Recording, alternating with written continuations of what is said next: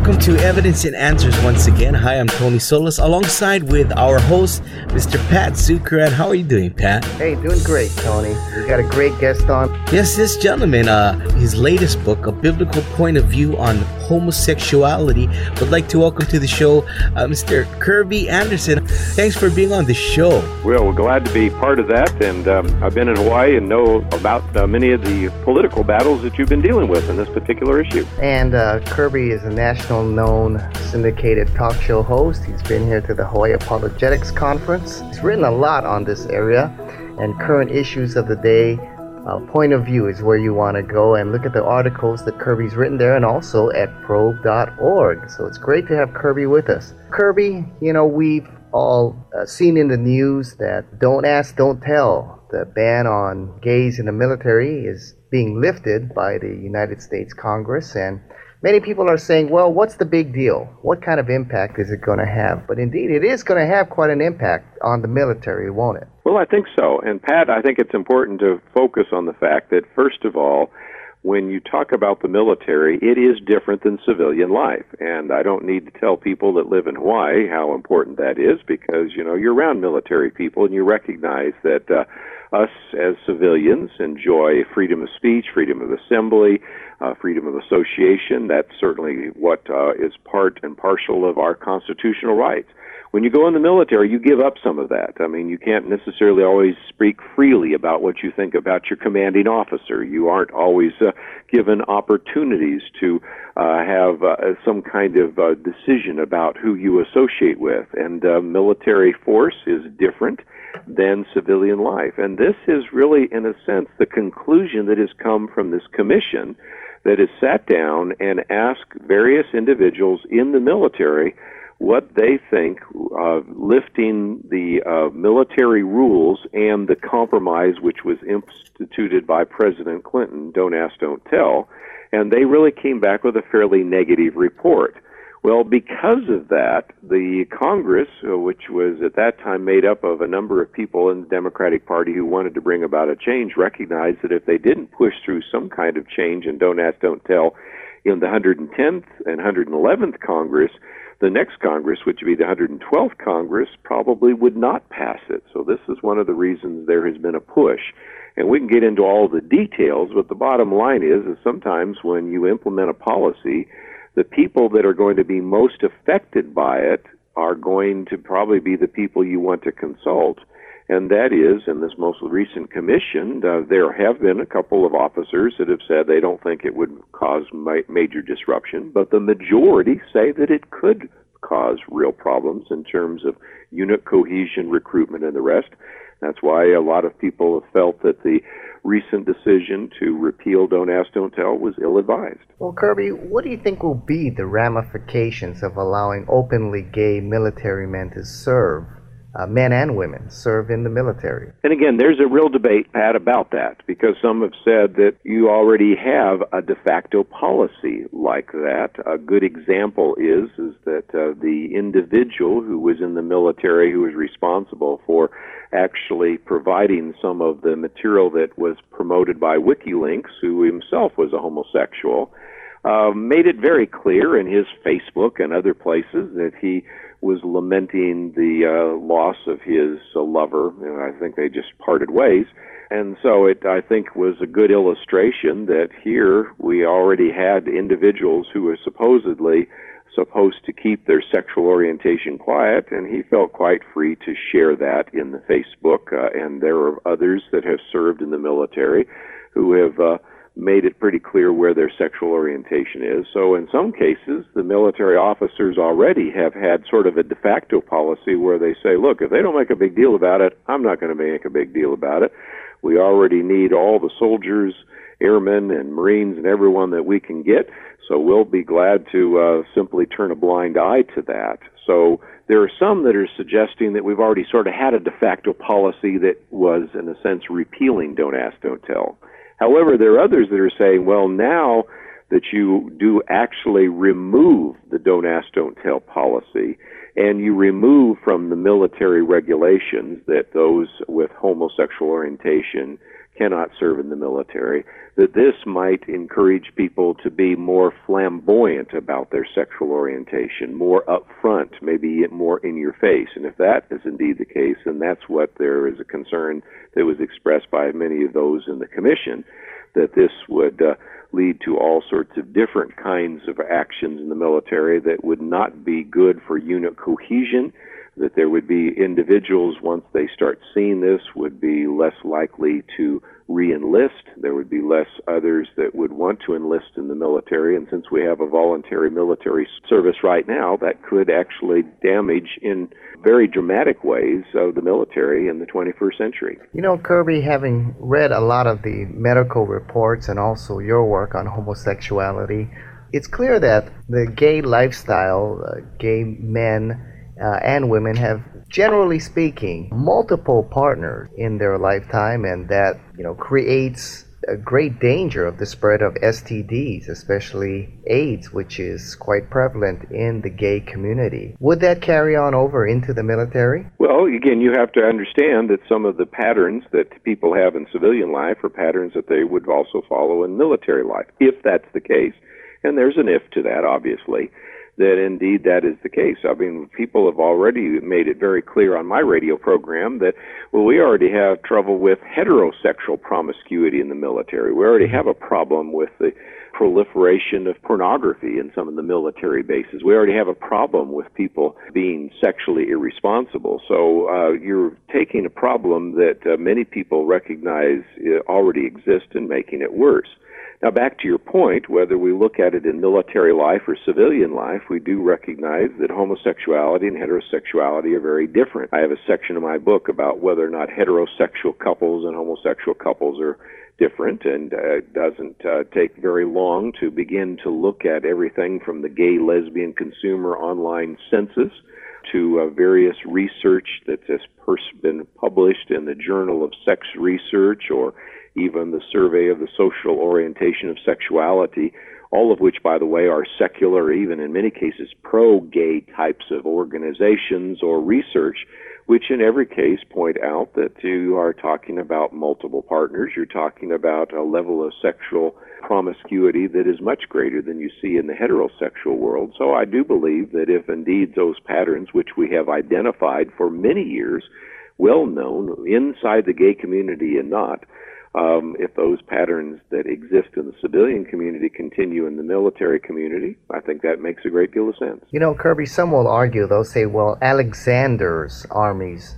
proliferated with gay military men, and it was a great, outstanding army. So really, what's the big deal? Well, first of all, you could use Alexander, you could use the Spartans, and first of all, there were attempts by those to say, let's put together those individuals that have that esprit de corps, that gay kind of lifestyle, that aggressiveness, and that might make for a very significant fighting force. Well, that is a little different than putting people that are openly homosexual in the same showers with people that are heterosexual. So obviously, first of all, you've got a difference of situation. Second of all, let's be honest, one of the things that we value in our military in the 21st century, and certainly have valued for some time, is the issue of order and discipline. Many of those successful military campaigns were carried out by people who we would consider to be barbarians. So it doesn't necessarily translate, but at the same time, there is a little bit of an apples and oranges situation in which we are talking about having homosexual men and women integrated in with heterosexual populations. That is not exactly what we are talking about in terms of some of the fighting forces of ancient Greece, for example. Kirby, we know that before Clinton took office, there was, of course, homosexuals in the military, heterosexuals that led a promiscuous lifestyle. Now, I guess a very important question is, having gays in the military, will that strengthen our military or actually weaken our military? Well, again, some of that remains to be seen. But again, the commission that came out with their report tended to believe that in a number of different levels, unit cohesion, which is one, recruitment and re-enlistment, that there would be problems. Now, time will tell.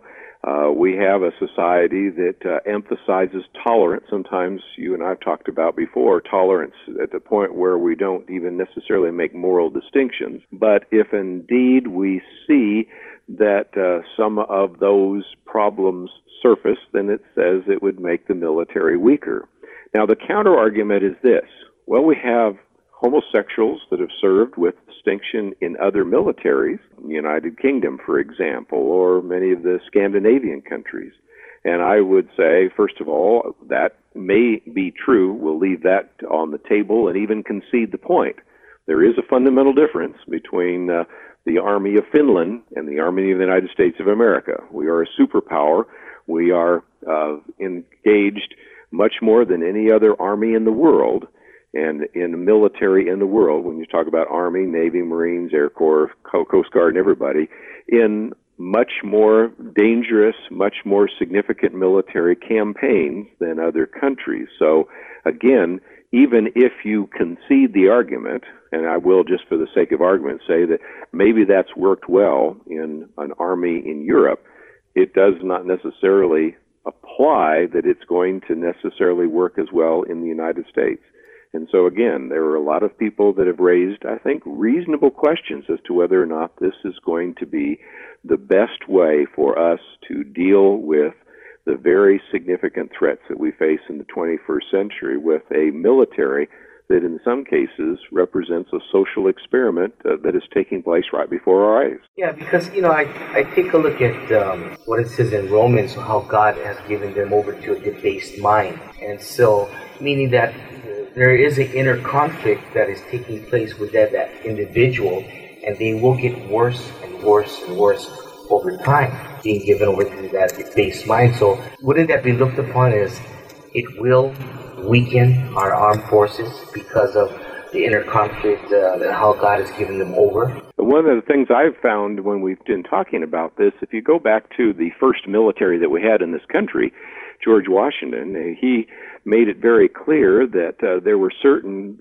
behaviors that were not acceptable. And he recognized in the 18th century that they were going against the greatest military power of the time. And so he not only banned things like homosexuality, but he banned even things like profanity because he wanted God's blessing upon the military. There have been some debates about what happens if somebody was a homosexual in the Revolutionary Army. In most of the cases, they were just drummed out of the Corps. They weren't executed or anything like that. I mean, there's a lot of myths that go around with that. But he was saying that we need moral people in the military, and God's blessing will come upon it. Now, if you go back to Romans 1, you go back to other passages dealing with homosexuality, then it seems to me that if we want to have a moral fighting force, we have to call for that. Now, again, we live in a society today that says, well, we're just going to turn a blind eye to a person's sexual activity. So today you have all sorts of rampant promiscuity among heterosexuals. Homosexuals are coming back saying, look, you're allowing all them to be promiscuous and profane, and you allow pornography on the military bases, so why not allow us to join it? Well, to me, that's not a compelling argument. I think when you go back to Romans 1, the more compelling argument is we want to have a fighting force that ultimately honors God and uses force effectively and is a moral force in the world. It seems to me that we would want to have a fighting force that does not allow the promotion of homosexuality. The don't ask, don't tell.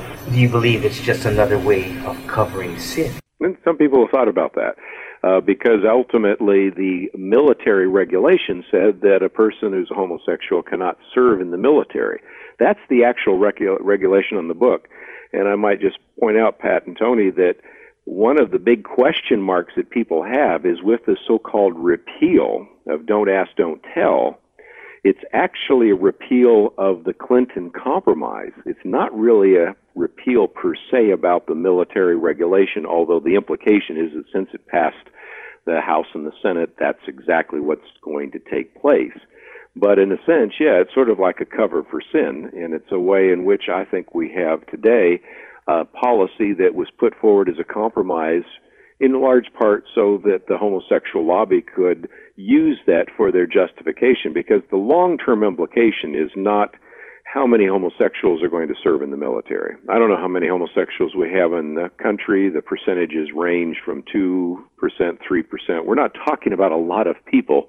There isn't this massive number of homosexuals knocking at the doors wanting to serve in the military. The ultimate goal here is to actually provide one more step of legitimacy so that whether it's civil unions in Hawaii or same-sex marriage in Massachusetts or whatever it might be, that might be justified. And you notice that right after Don't Ask, Don't Tell, the first thing that was mentioned was, now if homosexuals can serve in the military and thus can carry a rifle, why can't they have a ring on their finger and marry their same-sex partner? So you can see that the goal wasn't so much to get all sorts of homosexuals in the military, because that's still a fraction of the people that are serving in the military. But the real ultimate goal is to actually achieve an agenda, and that is the complete legitimization of homosexuality. You know, Kirby, you bring up a great point that if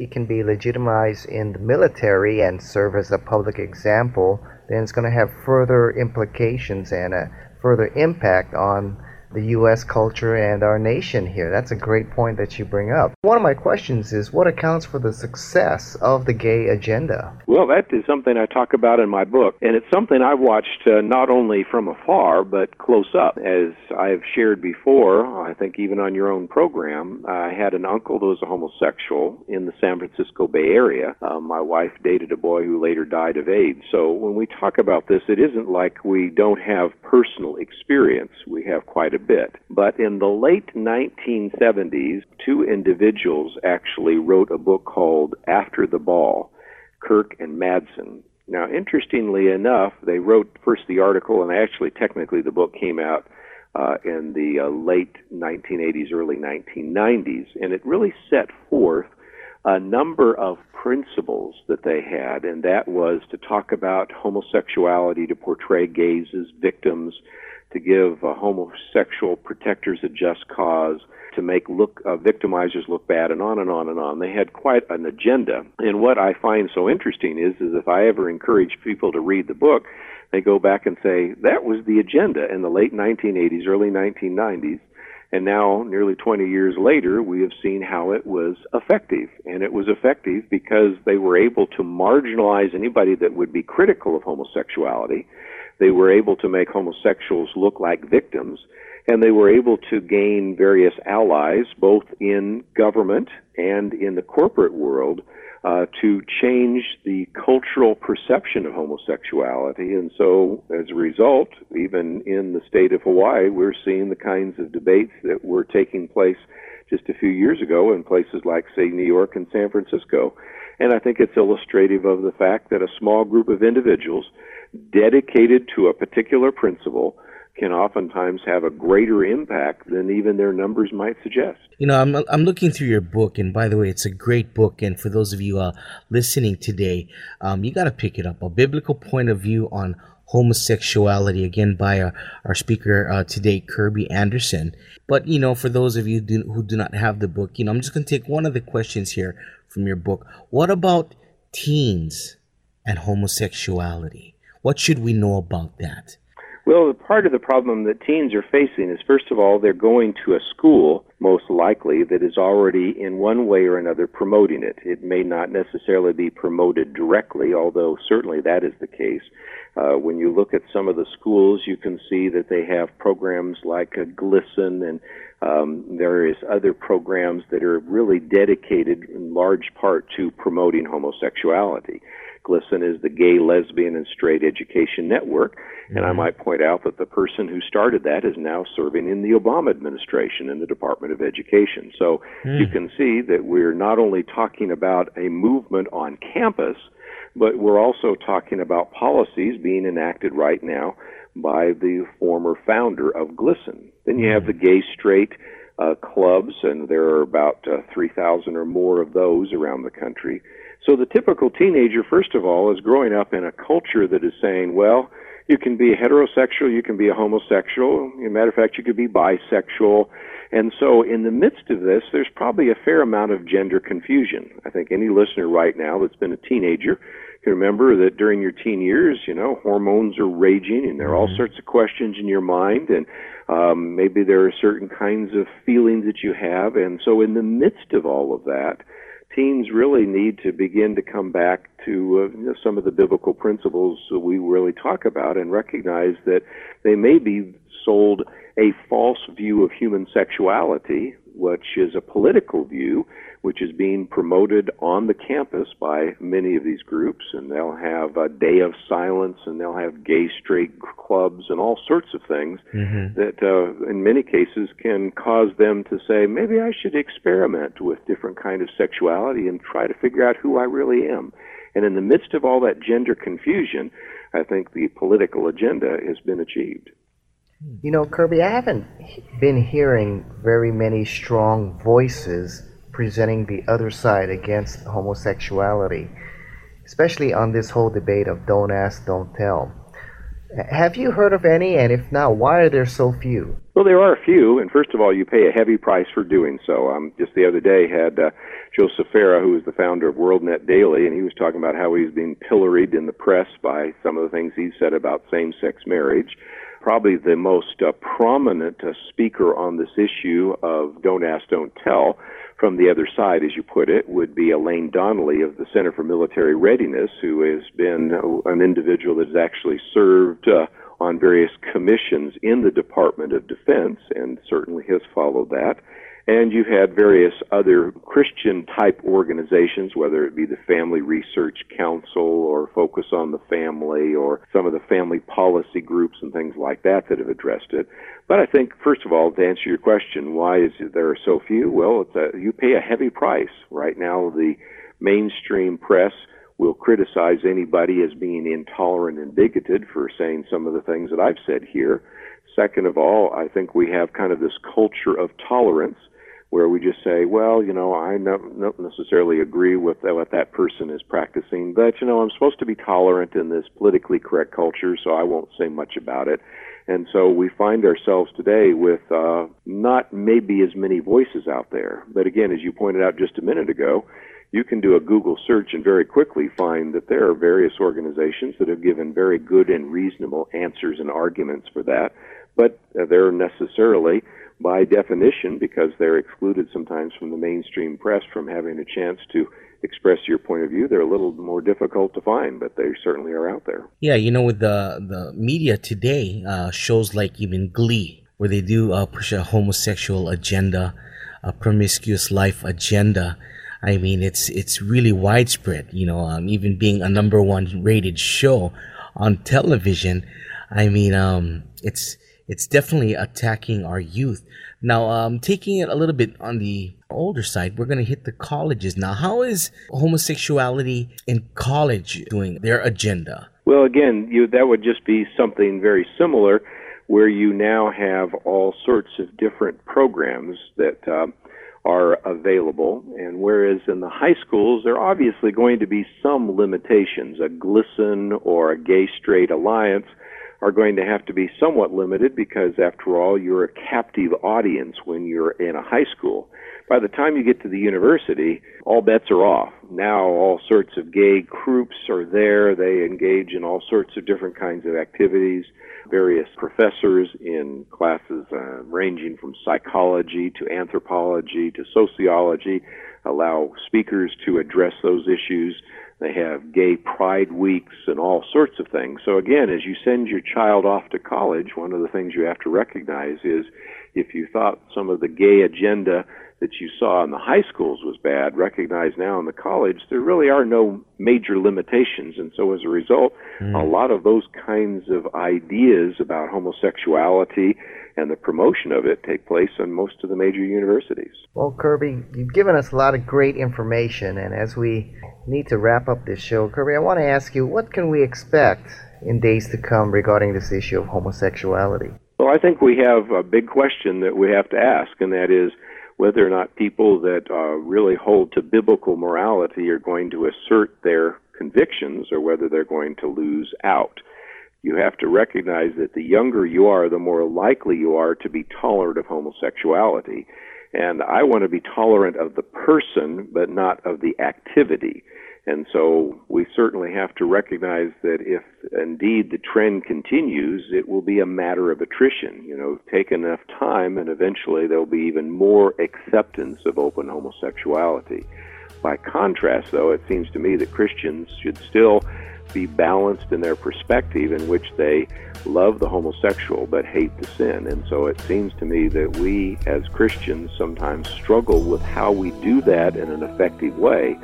But if we aren't able to articulate our views carefully, and we can't win over the culture, then I do see a greater influence and maybe even impact of the homosexual agenda in the 21st century. Folks, you've been listening to Kirby Anderson, the National Director of Probe Ministries. You can listen to this full interview at evidenceandanswers.org and also listen to other interviews we've done with Kirby Anderson on a number of cultural issues of our time. And Kirby, we're going to continue this conversation with you next week. So Kirby, thanks for being with us. Thank you. On behalf of Evidence and Answers, I'm Tony Solis, and with your host, Pat Zuckeran, we wish you aloha, and we'll see you next week.